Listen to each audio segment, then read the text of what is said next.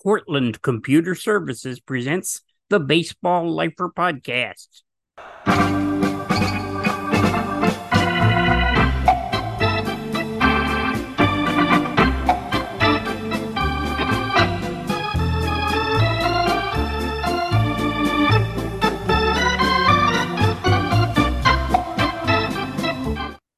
Well, hi everybody, Don Wardlow here, Baseball Lifer in residence.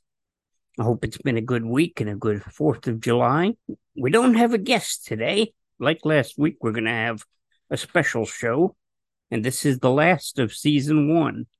We're going to take a little break. We're going to present some encore broadcasts. We're going to rerun some of our earlier shows in the series.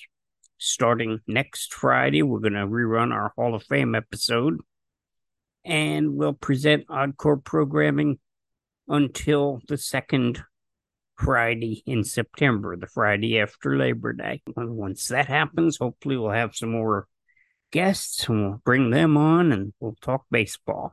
I asked a trivia question last week at the end of our program that had to do with this week's show. Didn't get any answers, so I'll tell you the question again and I'll give you the answer this time. It has to do with the All-Star Game, and this entire show is going to be related to the All-Star Game. The question was, what was the reason for the first All-Star Game?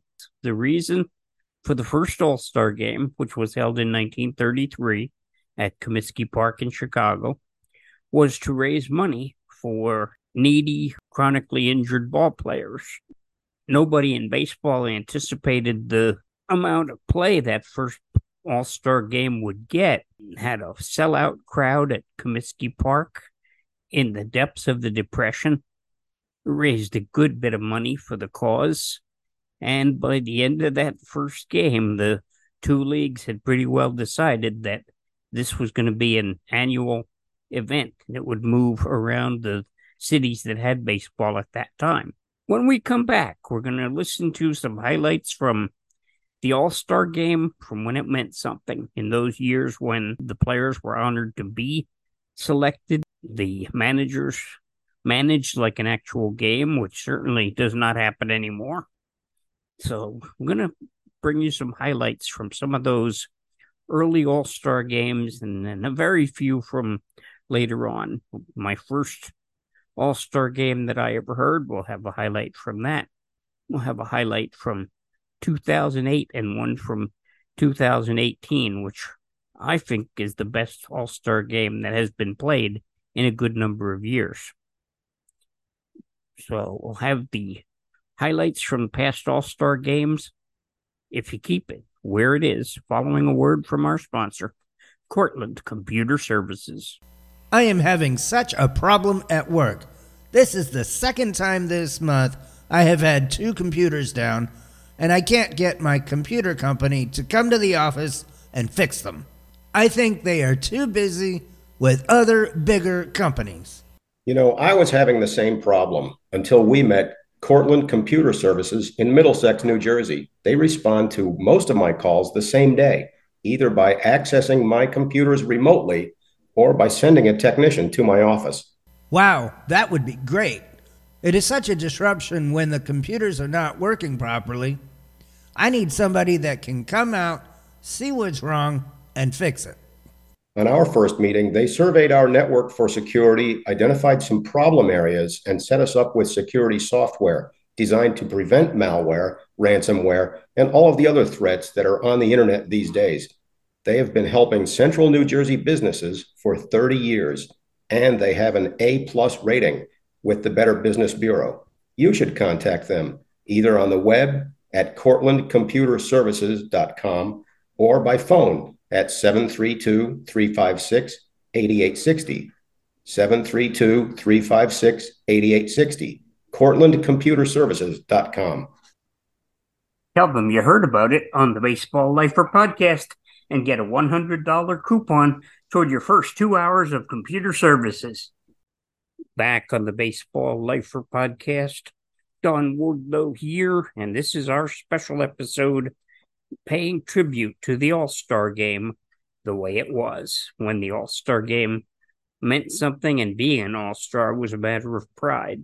Now, the first All-Star game that exists is from 1934. Before that year, there was no way to record a long event like an All-Star game. But by 1934, they came up with a way. They recorded on 16-inch or 20-inch transcription discs. They would each hold 15 minutes of material, whether it was a comedy show or a boxing match or a baseball game. So a long 3-hour baseball game, as this one was, the 34 All-Star game, could take anywhere from 6 to 12 discs, depending if they had one side or two sides. Now, you're going to hear the opening to the 1934 All-Star game. The word pregame show hadn't come into language yet and wouldn't for another 30 years. But Graham McNamee, who was a pioneer of broadcast play-by-play, he broadcast the long count fight with Jack Dempsey. He broadcast Max Baer winning the heavyweight championship and also losing it. And Graham McNamee did a number of World Series broadcasts. Now, by 1934, NBC just had him do the opening and the closing commentary. Good afternoon, ladies and gentlemen of the radio audience. Today we're out at the Polo Grounds, that historic old home of the New York Giants, nestled in the lee of Coogan's Bluff on the island of Manhattan. The occasion, of course, is the playing of the second annual All-Star Baseball game between the outstanding performers of the National and the American Leagues. And boy, what an aggregation of ball tossers are wandering around there, down there on that field right now. The pick of the world, no question about that. The crowd is tremendous. The stands are packed all the way around. If you don't know the Polo Grounds, I'll just tell you quickly that it is a double-decked affair running about 4/5 to 5/6 of the way around the entire enclosure. There's only a small part of the grounds out in center field which is devoted to the bleachers. The rest is all double-decked grandstands. Every seat in the house is filled now, almost at least. I can't see any vacant seats any place from my place up here in the second tier off third base. You know, last year the first of these All-Star games was played out at Comiskey Field at Chicago. And that ended with a victory for the younger league, the American, the final score being 4-0. That day, a young fellow who had his 20th birthday in big league baseball, only the day before yesterday, he broke up that ball game with a towering home run with a man on the pad. His name, as you all know, is Babe Ruth, and for years his specialty has been breaking up ball games. Graham McNamee doing the opening for the 1934 All-Star game. Starting in the first inning, going into the second, the National League pitcher, King Carl Hubbell, the modern master of the screwball, pulled off an amazing pitching feat, the kind of pitching heroics that can only happen in an All-Star game and has never happened since King Carl did this. He struck out 5 men, all of whom would go to the Hall of Fame, and some of their names are still well known today. Babe Ruth, Lou Gehrig, Jimmy Fox, who was with the Philadelphia A's and was a mighty home run hitter of the day, Al Simmons of the Chicago White Sox, another powerful home run hitter, and Joe Cronin of the Boston Red Sox. All 5 of those men would go into the Hall of Fame, but King Carl Hubbell and his screwball struck them all out one by one. And you're going to hear the end of those 5 strikeouts as described by the voice of CBS on that All-Star game, Franz Lachs. 2 strikes and 1 ball is the count on Babe Ruth. Gehringer on second. Manouche on first base. Nobody down. First half of the first inning. Hubbell's getting set. Here's the pitch. And it's strike 3 call. Babe Ruth is called out on strike for the initial out. Babe Ruth called out on strike. Lou Gehrig gets the batter. 1 man down. Still have Charlie Gehringer on second base. Heine Manouche on first base. 3 balls, 2 strikes. He's on the mound getting set. Runners on first and second. 1 man down. Hubbell getting set. Here's the pitch. They all start running. He strikes out, and there's a throw to third. But he's safe. Nope, safe at third. Charlie Gehringer. Both runners started as Hubble got ready for the pitch. And Gehrig went down swinging for the out. Gehringer taking a nice lead off of third. He starts his wind-up to the pitch. Here it is. And he went down swinging. Struck out for the third out, retiring the side, and the fans here at the Polo Grounds are going wild. Carl Hubble proceeded to do nothing else but strike out Babe Ruth, Lou Gehrig, and Jimmy Fox. And that's quite an assignment for any pitcher to do. 2 strikes and 1 ball is the count on Al Simmons. First man up for the American Leaguers, the first half of the second inning. Hubble's back on the mound again, just his signal, starting the old wind-up for the next pitch. 2 strikes and 1 ball. Here it comes, and he went down swinging. Simmons struck out. So the set at that one had 4 straight strikeouts for Carl Hubble. 1 ball and 2 strikes is the count on Joe Cronin. Hubble's on the mound again, starts the old wind-up for the pitch, and he went down swinging. Cronin went down swinging for the second out, and that's 5 straight strikeouts for Carl Hubble. Believe me, that boy was never more right in his life than he is out there this afternoon. Carl Hubble was never better, and neither was Franz Laux. Next up on the Baseball Lifer podcast, special All-Star Game edition, we're going to have 2 Lou Gehrig home runs. He hit them in back-to-back All-Star games in 1936 and in 1937. In 1936, the All-Star Game was played at Braves Field in Boston. There was only a half a crowd because there were rumors that the game was sold out, and that scared a lot of people away from coming out to Braves Field, which, may I add, is now part of the campus of Northeastern University in Boston. You're going to hear back-to-back All-Star home runs from Lou Gehrig. The first one from Boston, the broadcaster is Fred Hoy, the Boston Red Sox and Braves broadcaster. And then the 37 home run by Lou Gehrig from the All-Star Game in Washington, and that is broadcast by the Phillies' Bill Dyer. American League All-Stars have made just 2 hits off the National League pitch. They got both those off Hubble. There's a long fly. That may be a home run. That may be a home run. In right field. It is a home run. Home run by Lou Gehrig. A tremendous play. Out there about 430 feet in what we call here in Boston the jury box bleachers out by the scoreboard in right field. A terrific count by Lou Gehrig. Lou Gehrig with Joe DiMaggio on first, 2 away in the last half of the third inning. His team leaning forward again, getting that signal. Shakes his head, he didn't like that one. Now he okays it, brings the glove down, moves the arm. Here it is, and it's a ball going out into right field. That's going way, way out.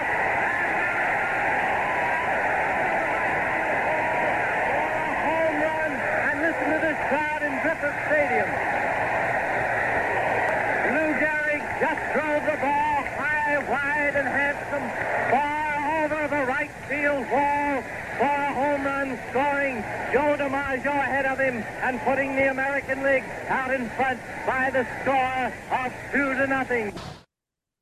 Lou Gehrig home runs from the All-Star Game of 1936 and 37. 4 years after that All-Star Game, 1941, this was the first time an All-Star Game would be won on a home run, what's now called a walk-off home run. Ted Williams would be the man to hit it. And you're going to hear 2 broadcasts of that Ted Williams home run. The first one is the local broadcast from WWJ in Detroit with Ty Tyson. And the next one will be the national broadcast with Red Barber describing Ted Williams' home run to end the 1941 All-Star Game and win it for the American League. And this, boys and girls, is a ball game and has been one all afternoon. A real all-star affair. They've done everything, made errors, good plays, hits. The pitch, Williams hits a towering fly. It looks as though it's way up in there, way up, and the top hits the top deck, the third deck, and this ball game is over with the American League coming through again. It'll count as a home run because the ball is up on the top deck of the right field stands. Everybody grabbing Ted, patting him on the back. Joe Cronin has his hat off and is giving him a Dutch rub. Artie Fletcher is also on his back, and the kid really laced that one out. Boy, oh boy, it didn't go over the roof, but it hit the third deck barrier in right field, way up there plenty high. How do you like this for a setting? 2 outs. The tying run at third, the winning run at first, last half of the ninth inning, and the 400 hitter of today at the plate, Ted Williams. Left-hand batter. Pasto, ready, delivers, high outside. I wouldn't have missed this for anything. Joe Gordon, the tying run, leads down off third. Pasto pitches, Williams swings, there's a high drive, going deep, deep. It is a home run against the tip top of the right field stand. Ted Williams just missed by a couple of feet, hitting the ball completely out of the park, completely over the tip top of the right field stand. As it was, he hit against the facade in front of the tip top. A tremendous home run that brought in 3 runs and turned what looked to be a National League win on the strength of Archie Vaughan's 2 successive home runs into an American League 7-5 win. Worth coming 10,000 miles to see. Red Barber and Ty Tyson both describing Ted Williams' walk-off home run to end the 1941 All-Star Game. Only Ty Tyson, the Detroit broadcaster, was the only one I ever heard call his audience boys and girls. And he did that, not just on that game, on others that I've heard and that I've got in my collection. Fast forward a year to 1942. The war is underway, and the American League All-Stars won the regular All-Star game, beating the National League. And the prize that year was the winning team would play against a team of servicemen who had already joined the Army or the Navy. The pitcher is the newly minted sailor Bob Feller, and he's facing Joe DiMaggio, who would join the Navy the next year, but was still a civilian in 1942 and still playing for the Yankees. And he's facing Bob Feller, and the man who's going to describe this is a man named Jack Graney. He was the first baseball player to become a baseball broadcaster. And in all the searching I've done, what you're about to hear is the only sound I have ever found from that first pioneer, former player to become a broadcaster, Jack Graney. He played his career and broadcast in Cleveland with the Indians. And that's where this ball game was played. And you're going to hear him describing the confrontation between Joe DiMaggio and Bob Feller. Here it comes. Strike, swing. First ball broke outside. DiMaggio swung hard and missed. He steps out of the batter's box, picks up a little dirt, rubs it on the bat. Feller back on the rubber. Comes up to pitching position. Here's the pitch. And it's a ground ball back to the box, going out over second. Goes for the ball. It rolls out into center field. And here comes Hendrick around third base and scores. Williams sliding into third. A single for Joe DiMaggio right through the box over second base. McCoy racing over to his right. Goes for the ball. He touched it, but it rolled out into short center field. Hendrick scoring. Williams sliding into third. And the score is now American League 1 and the All-Star Service Team nothing. On the Baseball Lifer podcast, on our special about the All-Star Game, the way it was, the All-Star Game has only ended 3 times with a home run, what's now called a walk-off home run. One of those we've already heard from 1941 with Ted Williams. Stan the Man Musial hit a walk-off home run in 1955. The All-Star Game was played in Milwaukee that year, and Earl Gillespie, the voice of the Milwaukee Braves, describes the ending of that game. In the last half of the 12th inning, The National League sends up Stan Musial, Willie Mays, and Ted Kluszewski facing the big right-hander Frank Sullivan. Nobody on base and nobody out. Sullivan's first pitch to Stan. It's swung on as a drive back to the right field. A long run. The ball game is over. In the last half of the 12th inning, Stan Musial, who has gone 0 for 3, hit the first pitch deep into the right field bleachers, and there's a mob scene down at home plate as he's greeted by the entire National League team. Home run from Musial in the last half of the 12th inning. A tremendous thrill. Earl Gillespie describing Stan Musial ending the 1955 All-Star Game. A year later, the All-Star Game was played in Washington, D.C. in 1956. Griffith Stadium was on its last legs, but they would host the 56 All-Star Game. And Ted Williams was up at the plate, and the voice of the Washington Senators, Bob Wolf, described what Ted Williams did. Ted Williams coming up, and you can hear that crowd in the background, playing in his 12th All-Star Game. Batting .368 as he went into it today, with 5 homers and 30 RBIs. Big Ted's had 4 batting titles, and in 1941 he starred in the All-Star Classic as home run winning it. They're playing Williams ganged up on the right side of the infield, 3 infielders over there. Here's the pitch, and there's a high fly ball in a deep right center field. Snyder is going back near the bullpen. He's up against the bullpen. It's in there for a home run. Up until that time, Bob Wolf was basically an unknown quantity on the national scale. But when he did that broadcast of the 1956 All-Star Game, he got noticed, and he was tagged to do the World Series in that same year, 1956. He would cover Don Larsen's perfect game. We played his highlight from that last week on our show about perfect games. He would also broadcast the 1958 and the 1961 World Series, and all that from his job on the 1956 All-Star Game. In 1959, the two leagues started playing 2 All-Star games every year. They did that through 1962. We only have one sound from that time frame, and that's Yogi Berra hitting a home run in the second All-Star game of 1959 at the LA Coliseum. The voice on this one is the voice of the Giants, Russ Hodges. Now the pitch to Yogi. There's a swing and a long drive to right field. It's got a chance. Back is Aaron, and that ball is gone for a home run for Yogi Berra. And it is amazing that is Yogi's first All-Star Game home run.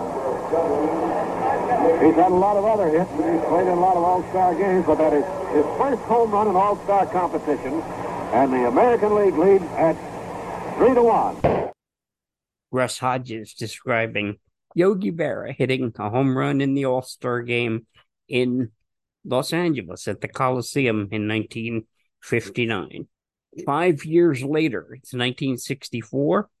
Shea Stadium is brand new. It's the talk of the league, and the All-Star Game was played there in that year.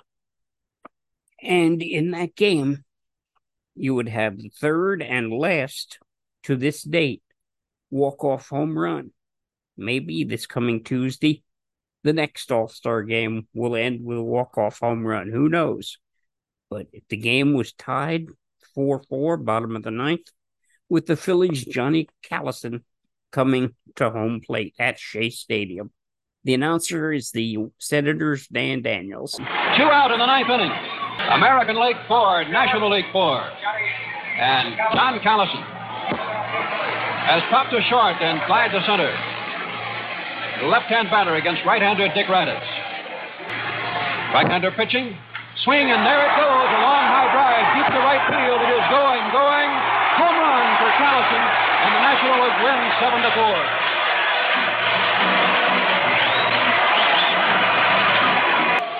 John Callison hitting the first pitch from Dick Raditz. Lines it into the stands in right field. Dan Daniels describing that home run ending the 1964 All-Star Game. On the Baseball Lifer podcast, Don Wardlow here, bringing you some highlights from the All-Star Game when it meant more than it does today. Up until 1967, the longest All-Star Game had gone 14 innings. That's one I don't have in the collection. But in 1967, for the first time, the All-Star Game went into the 15th inning. The Reds, Tony Perez is at home plate, and Jim Simpson from NBC Radio describes what happened in the top of the 15th. Here is Tony Perez, who's been at bat only once, and he struck out on the 12th. Jim Catfish Hunter still on, still working. As an extra innings, the pitchers no longer have to go just the 3 innings. Strike one to Perez, a breaking ball on the inside corner. During the regulation 9, a pitcher can go no more than 3 innings. But once the regulation 9 is gone, they run out of pitchers. There's a long drive to left field off the bat of Perez. Back goes Yastrzemski looking up. Home run. National League leads 2-1 in the 15th. And locking that game down in the bottom half of the 15th inning would be the New York Mets rookie sensation, Tom Seaver, who would later be called Tom Terrific. But he wasn't even supposed to pitch in that ball game, and if they didn't get into 15 innings, he certainly would not have done. So we'll move forward to 1970. Again, a brand new stadium, Riverfront Stadium in Cincinnati, had just opened, and the All-Star Game was going to spotlight that brand new stadium. The game went into the bottom half of inning number 12. It was a 4-4 tie, and Jim Simpson again describes what happened. 1-1 to the waiting Jim Hickman, and right into the stretch. Looking back and throws up the middle. Rose is on his way around, picked up by Otis. Rose is coming to the plate, throws a throw. He's in. It's all over. The National League wins. Pete Rose barreled into Ray Fosse, who is slow in getting up, trying to block the plate. The ball wasn't there yet, and Rose just rolled a shoulder into him, and Fosse is being led away. That highlight is shown a lot on television, not only around the time of the All-Star Game, but in other situations where old highlights get used. This is one of them. Ray Fosse was never the same after that collision with Pete Rose. The next year, 1971, this was the first All-Star Game I got to listen to any part of. 1971 was the year I discovered baseball. And I was at camp. I was at Camp Marcella up in Rockaway, New Jersey. And one of the counselors had a radio and said that we kids could listen to the All-Star Game until lights out. So if you can imagine, there were 8 of us in the cabin, and we were gathered around this radio, and the reception was iffy at best. But we heard part of that All-Star Game from Detroit. Detroit had hosted the game in 1941 when the stadium was called Briggs Stadium. By 71, it was called Tiger Stadium. And Reggie Jackson hit a home run that nobody who saw it ever forgot it. Jim Simpson described it along with Sandy Koufax. Ellis has a 2-strike count on Jackson. Aparicio leads off at first. Here's the pitch, and it's outside. 1 ball, 2 strikes to Jackson. Ellis is doing a fine job. He seems to be fighting his control just a little bit. The last 3 pitches have been up, and in this situation with a runner on, a home run hitter, the wind blowing out, you know Ellis would like to get the breaking ball down. He's got it up a little bit. Long drive, deep right field. It's 3-2. Nobody even turns to look. Home run. Jackson just now around third base. And Sandy, I recall again what you were saying about Doc Ellis struggling, and the ball was getting up. Well, Jim, right there, it looked like Doc got the breaking ball up just a little bit to Reggie Jackson, and I mean, he hit it hard. I don't know what I've seen a ball hit any harder or as hard as that one. That would have gone out at the airport. It may be at the airport. The ball hit the roof at Tiger Stadium and very nearly left the park entirely. Reggie Jackson hit it. Jim Simpson and Sandy Koufax described it in 1971. A dozen years later, the first and only Grand Slam in All-Star Game history. It was the 50th anniversary. It was 1983. The game was back in Chicago. Fred Lynn of the Angels was the man who hit that Grand Slam, and Brent Musburger, along with the Duke of Flatbush, Duke Snider, described it. Duke is on color, and Brent Musburger is on play-by-play. Well, the ninth man to come up in the inning. Rod Carew's been at that 3 times already, as Robin Yount has, and Fred Lynn in 3 innings. Wow. 2-2. Hit deep to right field. That back goes Murphy. That ball's out of here. Grand slam. It is a golden anniversary celebration by Fred Lynn of the California Angels, who has just hit one out of here with the bases loaded. Well, Henderson did just what he's been doing. He left the breaking ball right in the middle of the plate. Fred Lynn hopped on it and lined one into the lower right field stands for a grand slam home run. Brooks Robinson did the commentary after the home run had been hit by Fred Lynn. So you heard the 3-man team, Duke Snider, Brent Musburger, and Brooks Robinson. That one was from 1983.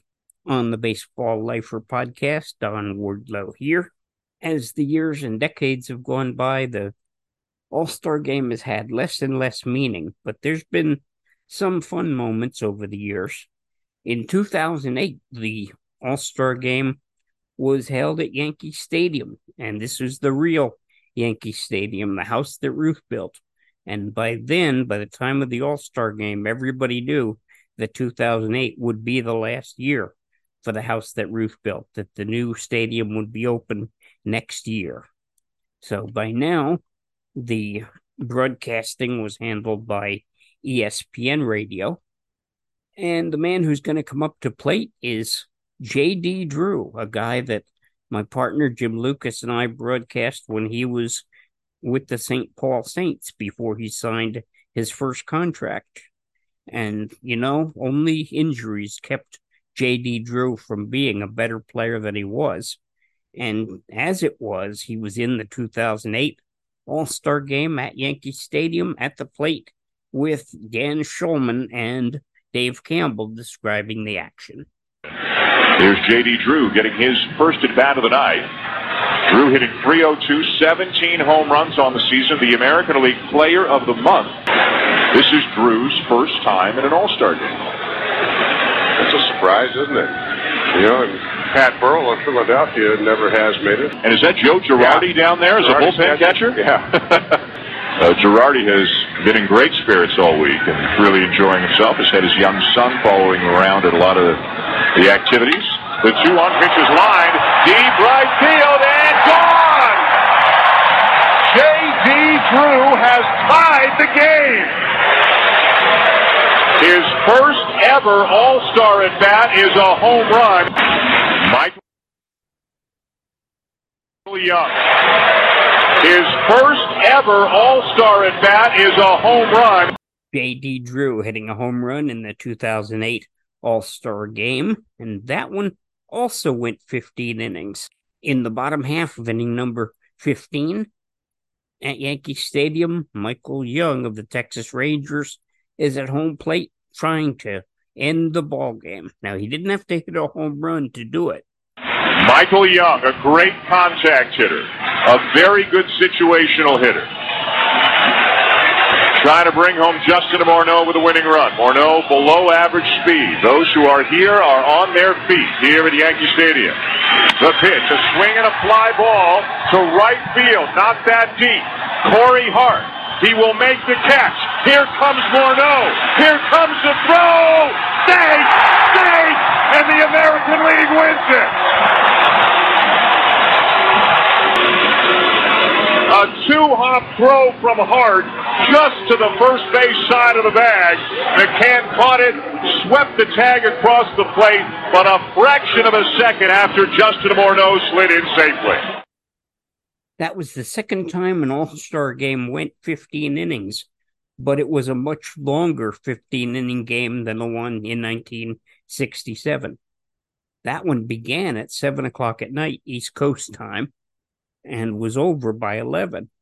This one began at almost 9 o'clock New York time and didn't end until nearly 2 a.m.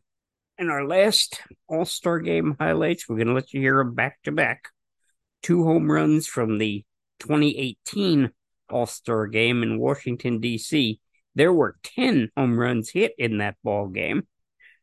When we had the pandemic, I shared with my group a bunch of games. I called it the Game of the Week, and I shared games out of my collection, and I took some requests for All-Star games to be shared, and one of the ones somebody asked for was this one from 2018. So I'll let you hear 2 home runs from that game, one by Aaron Judge and one a 9th-inning game-tying home run from Ryan Joseph Scooter Gennett of the Cincinnati Reds. John Ciampi is the broadcaster on this one. Judge at 276, 25 homers, 60 knocked in. One of 4 Yankees on the All-Star team. This is his second All-Star appearance. Here's the 0-1. Swing and a high fly ball, well struck. Left field. That one back there on its way, and that one is gone. Aaron Judge, a home run. All rise in D.C. American League on top. It is 1-0 as that one hit the back end of the bullpen in left field. 5-9-0 for the AL, 3-5-1 for the NL. Next pitch downstairs, ball 4, and that's going to bring the tying run to the plate. And Scooter Gennett is going to get a chance to hit. How about that? No, don't kid yourself. This guy can swing it. Gennett, who obviously last year had the 4-homer game. Yep. He leads the National League in batting at 326. He's got 16 homers. Not a big guy, but he's got some pop. And fittingly enough, a guy named Scooter at the plate. Swings and hammers one. Right field. And we are tied. Scooter Gennett puts a charge into 1. How about that? Off the bench, a 2-run homer. And it is 5-5. Wow. That was a nutty game. It was 2-1 going to the bottom half of the 7th inning. By the end of the 9th, it was 5-5, and when it ended, the American League had won it 8-6, with 10 home runs hit in total in that ball game in Washington, D.C. You've been listening to the Baseball Lifer podcast with our feature about the All-Star game as it was. In just a minute, I'll be back to wrap up this show following a word from our sponsor, Cortland Computer Services. I'm having such a problem at work. It's the 2nd time this month. I've got 2 computers down, and I can't get my computer repair company to come to the office to fix them. I think they are too busy with other bigger companies to help us.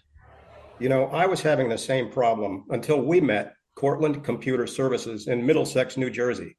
They respond to most of my calls the same day, either by accessing my computers remotely or by sending a technician to my office. Wow, that would be great. It is such a disruption when our computers are not working properly. I need someone who can see what's wrong and fix it. On our first meeting, they surveyed our network for security, identified some problem areas, and set us up with security software designed to prevent malware, ransomware, and all of the other threats that are on the internet these days. They've been helping central New Jersey businesses for 30 years, and they have an A+ rating with the Better Business Bureau. You should contact them either on the web at cortlandcomputerservices.com or by phone at 732-356-8860. 732-356-8860, cortlandcomputerservices.com. Tell them you heard about them on the Baseball Lifer podcast and get a $100 coupon toward your first 2 hours of services. Back on the Baseball Lifer podcast, Don Wardlow here. The subject today was the past of our baseball all-star game, and the one that's coming up will be on Tuesday in Seattle. And during the week of the all-star game, there's going to be the baseball draft. It'll be very interesting to me to see where guys go who I followed in the recent College World Series and the recent college baseball season. LSU has two guys who are looked at as being two of the top three in the entire country to be picked, pitcher Paul Skeens and outfielder Dylan Cruz. Clem's Wake Forest has pitcher Rhett Lauder, and he made a big splash in the Super Regionals and in the College World Series. The draft begins on Sunday night and then carries over into Monday and Tuesday. There are no more 60-round drafts, so guys like Mike Piazza can't be taken in the 61st round the way he was. There are only 20 rounds in the baseball draft as it is today. So the draft and the All-Star game will happen this coming week. Going forward, we're going to have encore broadcasts of the Baseball Lifer podcast until the second Friday in September, the Friday after Labor Day. Starting next week, our encore show will be our Hall of Fame episode, which followed a visit I made to the Hall of Fame in Cooperstown, New York. And the guest on that occasion was Jeff Idelson, who used to be president of the Hall of Fame. So you'll be able to hear that one again next week. We'll release it on Friday like we do. And there'll be other encore broadcasts in the weeks to come. So for now, have a good week, and hopefully you'll join us on some of our encore broadcasts. And then again, join us in September for Season 2 of the Baseball Lifer podcast. This is Don Wardlow. Take care, everybody.